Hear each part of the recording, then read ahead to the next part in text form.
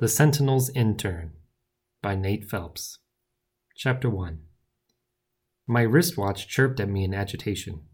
"What's that?" asked the cashier as she finished counting my money. I swiped my finger across the screen and a hologram appeared above it, detailing the situation. "Crime in progress downtown," I said. "I'm going to need that bread to go." She looked around. "We're a market, sir." "Oh, right," I said, grabbing my bag and rushing out the door. I was so distracted I forgot the stairs out front. My bread went flying and I let out a yelp as I tumbled down the steps. "You all right?" asked an older gentleman. "You lost a shoe." Yes, thank you." I jumped up, grabbed my things, and ran. Loping down the sidewalk, I drew some confused looks, shoe in one hand and loaf of bread in the other. The tower was only a block away. It stuck out above the other buildings like a proud tree amongst the shrubbery. The massive monument to the old days had been my home since I'd arrived at Midhaven as an abandoned 11-year-old orphan. The dark-tinted windows shone brilliantly as they reflected the sunrise. The elevator was painfully slow as it pulled me towards floor 27. I tapped the worn-out button repeatedly until my watch chirped again. "Someone's stealing extra rations, eh?" I mumbled to myself as I checked the update. The door opened and I hopped out. "Kleiner!" yelled a cheerful voice. It was Professor Lavis. He was in full lab gear, including purple gloves, white coat, black apron, and large safety goggles. His curly white hair and mustache stuck out at odd angles. Gerald, his son, was close on his heels. The boy was nearly a replica of his father, but with no mustache and red hair instead of white. The professor was holding test tubes in both hands containing a bubbling pink liquid. "Careful with those, Professor," I said as I rushed down the hall. "How is the thesis coming, my boy?" He walked beside me, trying to keep up. "Great, I'm about halfway through. A crime just rolled in, so I'm going to go get more data." "When are you going to give us another demonstration? The lab hasn't been the same since you started working with the city full-time. I'm afraid most of the other students lack your passion for the work." "I'm passionate," whined Gerald. "Of course you are, kiddo. I was excluding you, of course." Gerald grunted, seeming appeased. "I'll do another demonstration soon, I promise. If my tools continue to work as well as they have, I'll have quite a bit to show you when I'm done. I've got to go now. Thanks for your help on the liquid nitrogen reservoirs. I'll test them out soon." My lab was at the end of the hall. I rushed in and slammed the door. There were tables lined with microscopes, vials, and papers detailed with various calculations. Most of the equipment was funded by the school, but I was starting to buy it back with my new salary. They didn't charge me tuition since I was an orphan and because I had some unique talents. I tossed the bread on the table without looking. This was followed by a crash and I winced. Oops. There wasn't time to clean up the mess. I had to get suited up. On the left side of the room sat the tools of my trade. Ice picks, foam canisters, hoses, metal tape, and more. I'd put on my flight suit and strapped Shania, my opinionated jetpack, to my back. She wasn't actually sentient, but it felt like it sometimes. Once she was secured, I arranged my equipment in my belt and attached the necessary canisters and hoses in their proper places before jumping up onto a wooden platform and thrusting the window open. Midhaven spread out before me like a tapestry. Other high-risers surrounded the facility, interspersed with small businesses and perpendicular streets. To the east, I could see the rolling fields of the agricultural district leading out all the way to the massive wall that surrounded our city and protected us from the spawn of death outside. Another notification went off, alerting me that Johnny had arrived at the crime scene. "Shoot," I said out loud. Johnny couldn't be trusted to work alone. I slipped on the sleek black pilot glove. It activated, white lines trailing down the middle of the fingers, and I gave it a squeeze. Shania coughed and wheezed a few times before settling into her normal purr. I activated the locator on my watch and dived out the window. My eyes watered as the air rushed around me. I fell for several stories before I engaged the thrusters by squeezing my fist again. Shania sputtered, refusing to comply. This was not too disconcerting. She had been particularly sassy as of late. With a fling of my leg, I hit her with my heel. She sputtered again and then growled. The booster kicked in, pulling me out of my dive. I twisted my pilot hand and Shania responded by turning me sharply around the edge of the building. She propelled me down the West River, which divided the business quarter from the living quarter. The same river moved the turbines that generated power for the city. I spotted one or two others sharing the airways with me, but most of the early commuters were restricted to the roads below. Only government employees were issued jetpacks.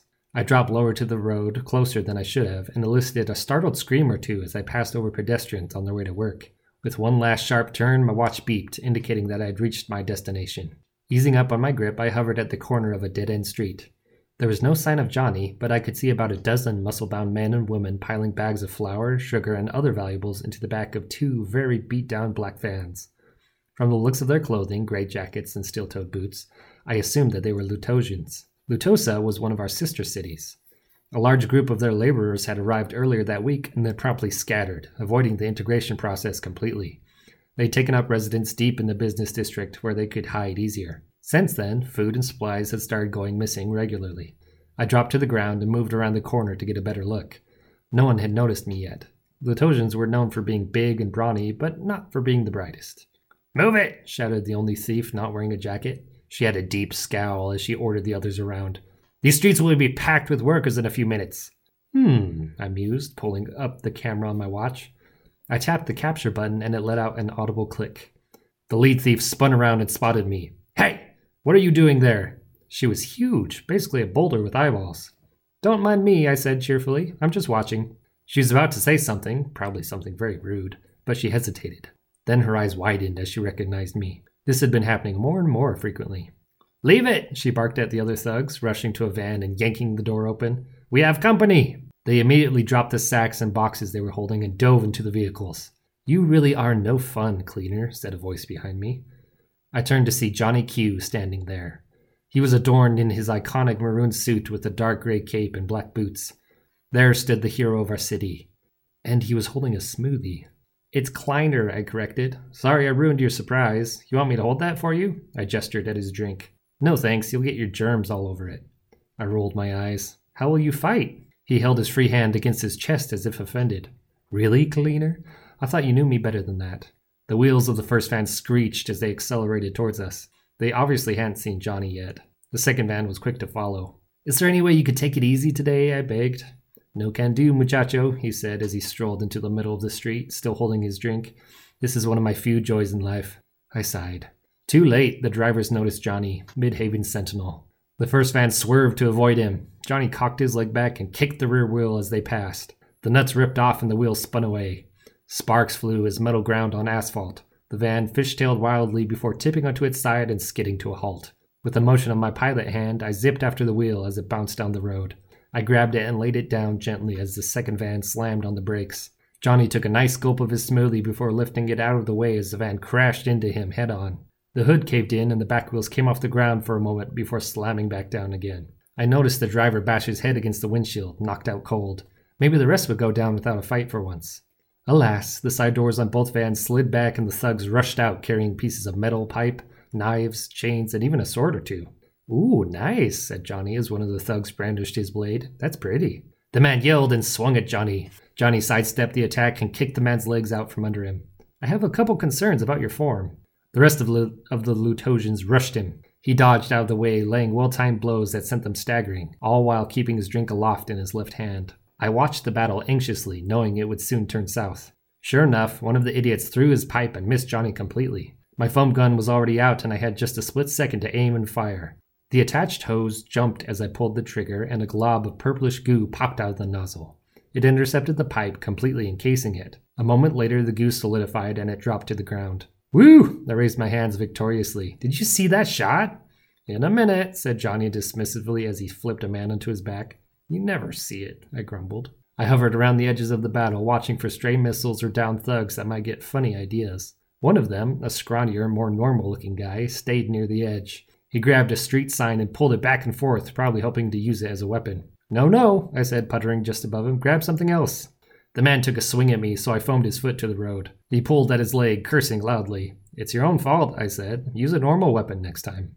Johnny made quick work of the last of the criminals, and soon they lay in a heap in the middle of the road. All of them, that is, except for my friend by the street sign who was just stuck. Workers who had shown up to open their businesses now hung around the fringes, enjoying the spectacle. They cheered and hollered. Johnny bowed dramatically. I was the only one that noticed the leader climbing out of the first van. "Hey, you missed one," I said to Johnny, stifling a yawn. Johnny took no notice of me, still waving to his fans. The burly woman strode towards Johnny, wiping blood from her lip and reaching for her back pocket. I realized what she was grabbing a bit too late. "Johnny!" I shouted. "Johnny!" I shouted. "She has a gun!" Johnny was too slow. The Lutosian fired 2 deafening shots. They caught the hero in the back. "Ah!" He dropped to one knee. The crowd gasped in horror, and the leader of the gang waited anxiously, a frenzied look spread across her features. "The pain!" wailed Johnny. "I can't go on. The darkness. I'm fading." Johnny stood and spun around, a wide grin upon his face. "Had you fooled, my friend. That does sting, though. No! Howled the criminal, firing another 2 shots of her pistol into Johnny's chest. Only a Lutosian would waste expensive bullets like that. Johnny didn't flinch as they deflected off his skin, poking small holes in his suit. Idiot, I grumbled to myself. Someone could get hurt while he was playing around. You'll have to do better than that, said Johnny. The thug fired one final shot. It missed spectacularly and shattered Johnny's cup. Orange smoothie slopped into the street. The crowd gasped once more. Johnny Q stared at his empty hand for a moment before his gaze slowly turned to the gang leader. Don't do it, I begged. The woman looked at me and then back at Johnny before dropping her gun and running. In one jump, Johnny covered the distance between them and caught her by the belt. He turned and flipped her over his shoulder as she shrieked. I aimed and fired a glob. It missed the criminal completely. She crashed against the glass door of a bakery, spiderweb cracks spreading up and down the pane. A squat little man with a white apron rushed out of the crowd and slapped his hands to his head. My door!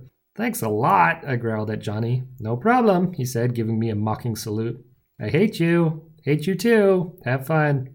He leaped into the air like a rock from a catapult and disappeared over a row of buildings. The crowd clapped and cheered before they began to disperse.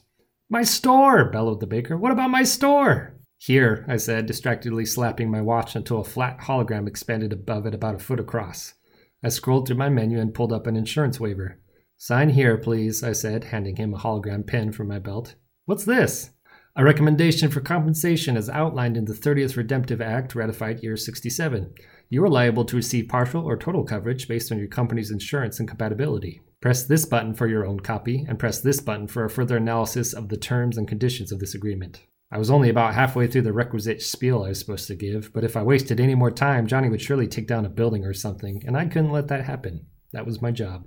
Is this all you can do? Asked the annoyed man of pastries. I'll see to it that your store is looked after, I said. The glass in the door shifted and then fell to the ground in a loud rush. I groaned inwardly. The baker begrudgingly signed the form, and I turned to leave. Excuse me? I turned to see a woman totally covered in foam from my missed shot. Only her head and her hands were sticking out. A little help? Ah, crap.